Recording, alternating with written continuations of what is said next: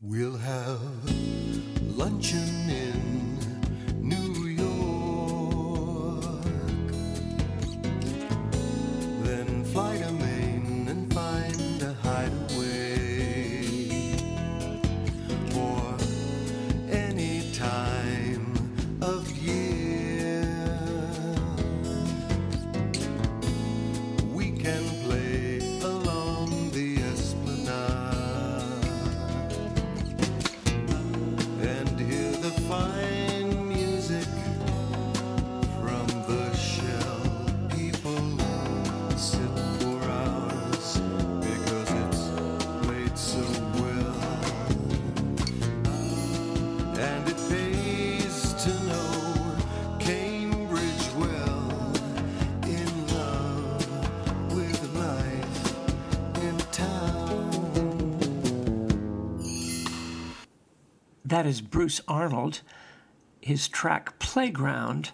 Bruce was the lead singer and dominant musical core voice for Orpheus back in the 1960s, who sang one very great hit you can look up. And I met Bruce with Mary at a concert not all that long ago in Boston, and discovered that he is a very active Episcopalian as well as being a very nice guy.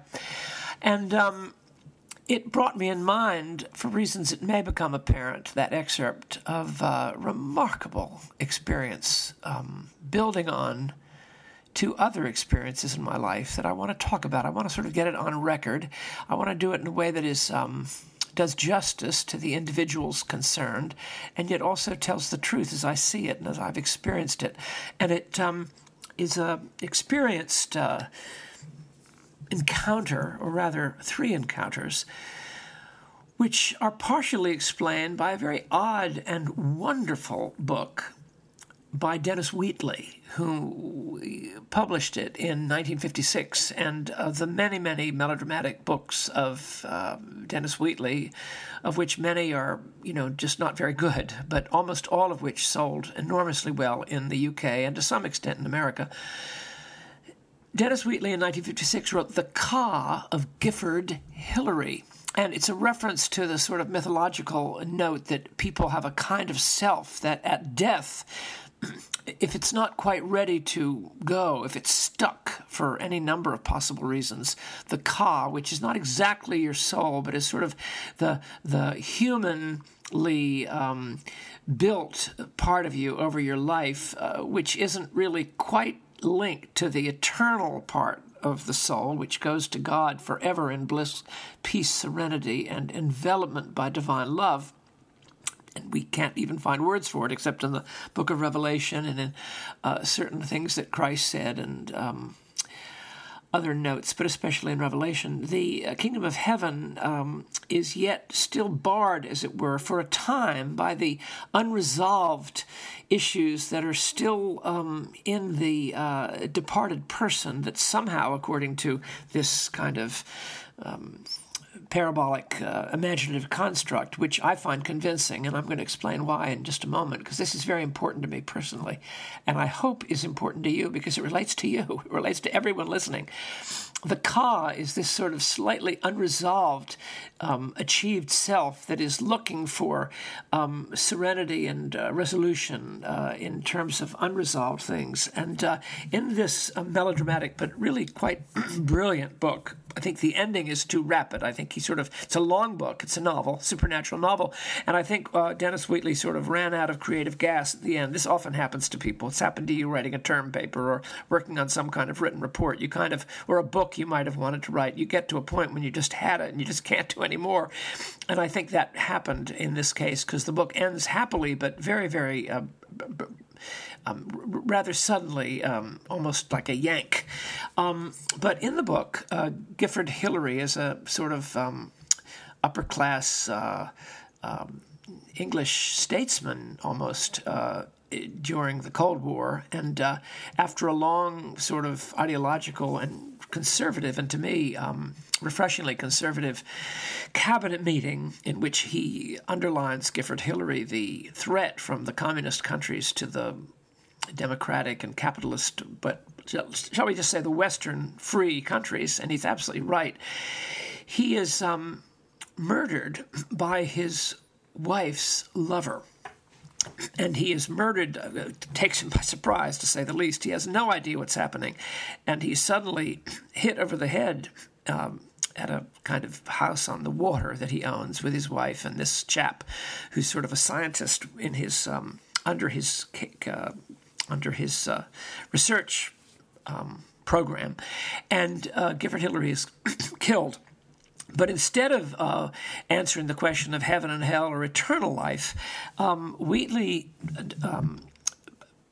projects that the unresolved and questioning and completely taken by surprise kind of personal essence of Gifford Hillary kind of leaves his body and begins to travel in the here and now to find out what in the world has happened, because he is completely surprised by the rather long-term and highly malevolent affair that his wife is having, and this man's long-term and highly malignant hatred of him for all sorts of reasons. And so the soul, or the ka in this case, not really the soul exactly, but you have to read it. It's really worth reading. You can get it. It's very good.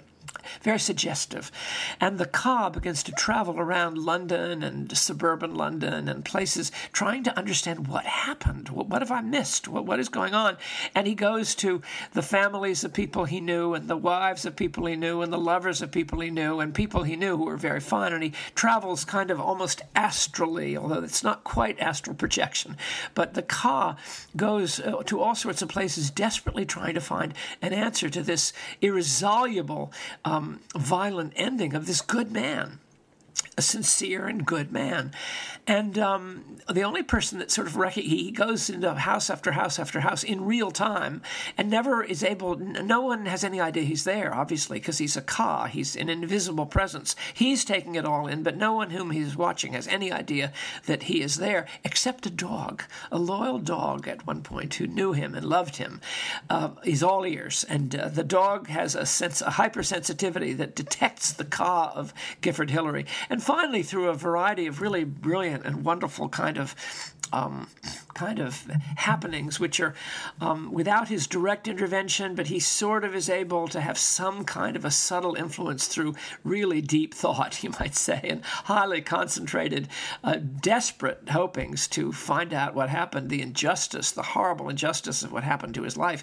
He's able to motivate a young lieutenant, I think, a young RAF lieutenant, who I think is a relative of his, to a nephew maybe, something like that, to find out what's going on, who sort of smells a rat. And one thing after another, they dig up Gifford Hillary. His dead body with his ka watching is dug up, and at some point, because of the justice that's happened, his body is reanimated and he comes alive again, and then the whole case goes to court and the truth comes out and the terrible things happen to the villains of the piece, and it's very powerful. But mainly it's the scenes of the ka visiting the here and now places which he has just left after his murder, and seeing what's really true about his life, and sort of visiting places of importance, because he learns as much about himself in watching people's reaction to his death as he ever knew in physical life. And I am sympathetic to this because recently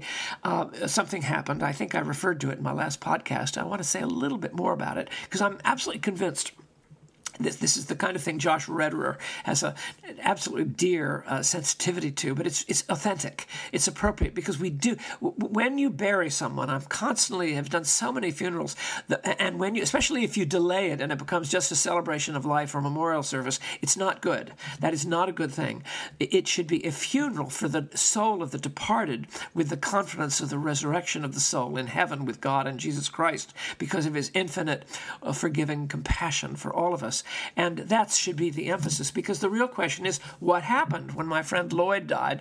The question I asked at the end of the funeral, and it turned out to be very, very fructifying. It caused a tremendous reaction positively among the hearers. I said the big question of after I talked lovingly about my best friend, I said, where is Lloyd? Where is he? Because that's the only thing that matters to Lloyd. I mean, his memory matters to us, but that will fade in time in this eon. But because when you're buried, what will really matter? Where are you? Where is Paul? Where is Bill? Where is Mary? Where is John? Where are they? What are they feeling? Because otherwise life is completely despairing. If you have no ending after death, then the best you can do is do the best you can, and then your physical illnesses and problems of aging will discount and nullify almost everything you've ever done. That's actually true. That actually happens in experience in people who are older. Everyone who here is older, unless you're very deluded, will know it from your sheer bodily exhaustion and symptoms that you have. So what happened years ago when my roommate in college, my freshman and sophomore roommate in college, was killed alone in a boating accident on the Rappahannock River, is about 5 months after he died. I was in New York at Grand Central Station, and I saw him coming up the up escalators. I was going down in the escalator that's still there, sort of the 43rd to 42nd Street escalator from the bank building that's still there. It's exactly the same place. And I saw him. Now, did I see him? I felt I saw him. Our relationship had been unresolved. We had been a little bit angry at each other in the last few weeks of our living together in an apartment, and just normal roommate problems. It wasn't deep, but it was tense, a little tense. We were getting ready to the point when we didn't want to be roommates anymore. And after he died, the funeral was the whole thing was ambivalent to me emotionally, although I wouldn't have necessarily said that, but I saw him, and that made a tremendous difference. I can still go to the place where I saw him. It's kind of phosphorus for me. Now, then many years later, and not all that long ago, when my friend Lloyd died, also suddenly and unexpectedly, I had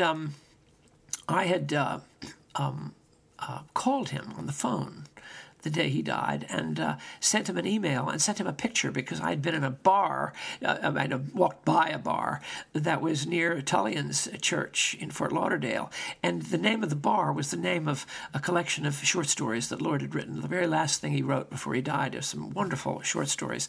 And I wrote Lloyd and sent him the picture, and the next day he was totally on my mind, and it was not a situation where I would have been thinking about him at all. I hadn't seen him for a while, and I got a call from his sister saying that he had suddenly, terribly, unfortunately, and with the most terrible sorrow to all of us, died. In other words, the actual day that I had been reaching out to him because of the reminder of these stories while walking before. I have the photograph now. And then about, 2 months later, we were back doing a centering prayer evening at afternoon at All Saints Episcopal Church in Winter Park, and I was in the middle of centering prayer, and Lloyd came to me. He came to me, however, not in his later years, not looking or coming across as he did in later years, but as I knew him when he was 11, because we knew each other first when we were 11 and 12, and we were the closest possible of boyhood friends. And he sat with me for a moment, and I took his hand, and he took mine. He was with us for about 8 minutes. And he wasn't looking at me. He was looking ahead, because when you do centering prayer, you're not looking at somebody. You're looking out at God, as you certainly not at their present. You're detaching from the present intentionally. And Lloyd was looking in the same direction as I. And then after about 4 or 5 minutes, he disappeared. He just, and my hand was no longer being held, and he disappeared. And I believe that was his ka. For whatever reasons, I believe he was saying to me something about our love as children, our boyhood love that was extremely real and was very positive. We both derived enormous good. There was nothing lurid, sullied, or selfish. We were little boys, but it was deeply mutual, and we had interests that were the deepest interests we've ever had. And I could go on, but I've talked about him before. So that was the ka, as I believe it, of Lloyd. Now, only a few weeks ago, I was looking for a letter from Lloyd's father, who was the rector of the Episcopal Church in Exeter, New Hampshire, and had written me a long letter of kind of avuncular advice that was really wonderful. And I remember it, and I was looking through the letter, which had nothing to do with what next happened, and I was looking through the letter, and out of the little file where I found the letter, another letter fell, just literally fell. I'm sure this has happened to you. I'm sure this has happened to you. Just think about it. I'm sure you've had an experience like this. And the letter fell out, and the letter was from somebody else, someone I knew very, very well and really cared for 50 years ago. 55, long time ago, at least 50 years ago, 50 years and running, 51, 52 years. And the letter was an extraordinarily powerful letter of support and encouragement and real, absolutely altruistic and unself-concerned love from someone. And I was so touched by it that I immediately wanted to write her, and not in the current, like some kind of a reaching out as a person, but I wanted to praise her for the letter because I wasn't sure if I'd ever said it. I didn't want to. I wanted to praise this person for her remarkably giving, unbelievably affirming letter. So I wrote someone who had known her very well, and did you have the email? And said, sadly she didn't. We'd all gone to college together. Then I wrote someone else, and I said, do you have the email? Because I don't have the current email, and she didn't either. And so I finally didn't. Well, I did have the address, so I wrote a letter, but without a return address, because I wasn't looking for her for a response. I just wanted to praise this person for an act of generous, altruistic concern that had been expressed in a letter that I had not remembered and hadn't seen for 50 years. And I sent the letter to the snail mail address with my name in the back, but no return address, no email, and no phone, because I wasn't looking for that. It really was it rarely happens in life, but it was a genuinely outwardly directed letter of affirmation. And then I found out through a very, very odd source that she had died. And come to find out, she had died one day after I had found this letter, about 3 days before I sent my letter to her regular geographic address. She had died exactly 1 day before this letter had dropped out of a file, because I have a file of stuff related to her from long ago, but the letter wasn't there. The letter was in a different file. This particular letter of hers was in a different file, was in a letter with my friend Lloyd's father's letter, and it was there was no other letters in there. And are you kidding me? Well, what would you say? I mean, it had to be some kind of I regarded it as an appearance of the ka of this terrific person, because the person had died alone and couldn't be helped, and unhappy, and as far as I know, and really very sick, very ill, and most of all alone. And I thought to myself, golly, I wish I'd been able to hold her hand and just have a 15-minute visit and talk to her about the, if I may call it that, the words of Christian hope. I wish I could have offered to her, from my own experience and my own sense of concern for her, a word of Christian hope before she died. And that was not to be, but oh my gosh, if this isn't the ka. So you can see I've had 3 experiences of it, and it means a great deal. And so what am I saying? I'm saying that there's more to it, to funerals, than just encomia. And that's why I very much believe that, I believe it so strongly, that services, even celebrations of life, should be held as quickly as possible, like the Muslims do, and like people in Birmingham do for other historic reasons. Always have the funeral within a week, because, and not for your sake, and not for the sake of children and other people who might not be able to be there, but for the sake of the ka of the person. Give the person a chance to hear and remember the belovedness that is there, so that ka is not, as it were, kept on hold. Because I've known people who had kept their loved ones ka on hold. Not maybe the pain of having a funeral was too much, or they didn't believe in God. I understand that, but some sort of marking as soon as possible, so the person is not held. This is why ghost stories are written, because all the ghost stories you read all have the insight that something unresolved kept the ka, or ghost, of the person in a place where something bad was done, and that they need to be released. And that's why places get haunted, quote, end of quote, and you have sometimes for hundreds of years, because no one really thought that there might be this, when you die, and if there are unresolved things, and you need to go and try to somehow, inevitably there's a deep drive within you that is irresistible to resolve issues, especially ethical, moral, and love issues. Those things have got to be resolved. So funerals early, funerals immediate, and watch out for the ka. And I believe when this letter, I was seeing the person at her very, very most truthful, sincere, beautiful, young self. And that is the self, ultimately, that is just so aspiring to be in the kingdom of God with serenity, peace, and a lack of judgment, as I said in my conclusion to my last podcast. So this is a little bit more form, and now I'm going to play an excerpt from a German long television show called Generation War, when one's youth is memorialized very beautifully after 2 of 4 childhood friends are killed in World War II, and the remaining survivors meet and they memorialize their beloved but now dead best friends. Love you so. God bless. Bye.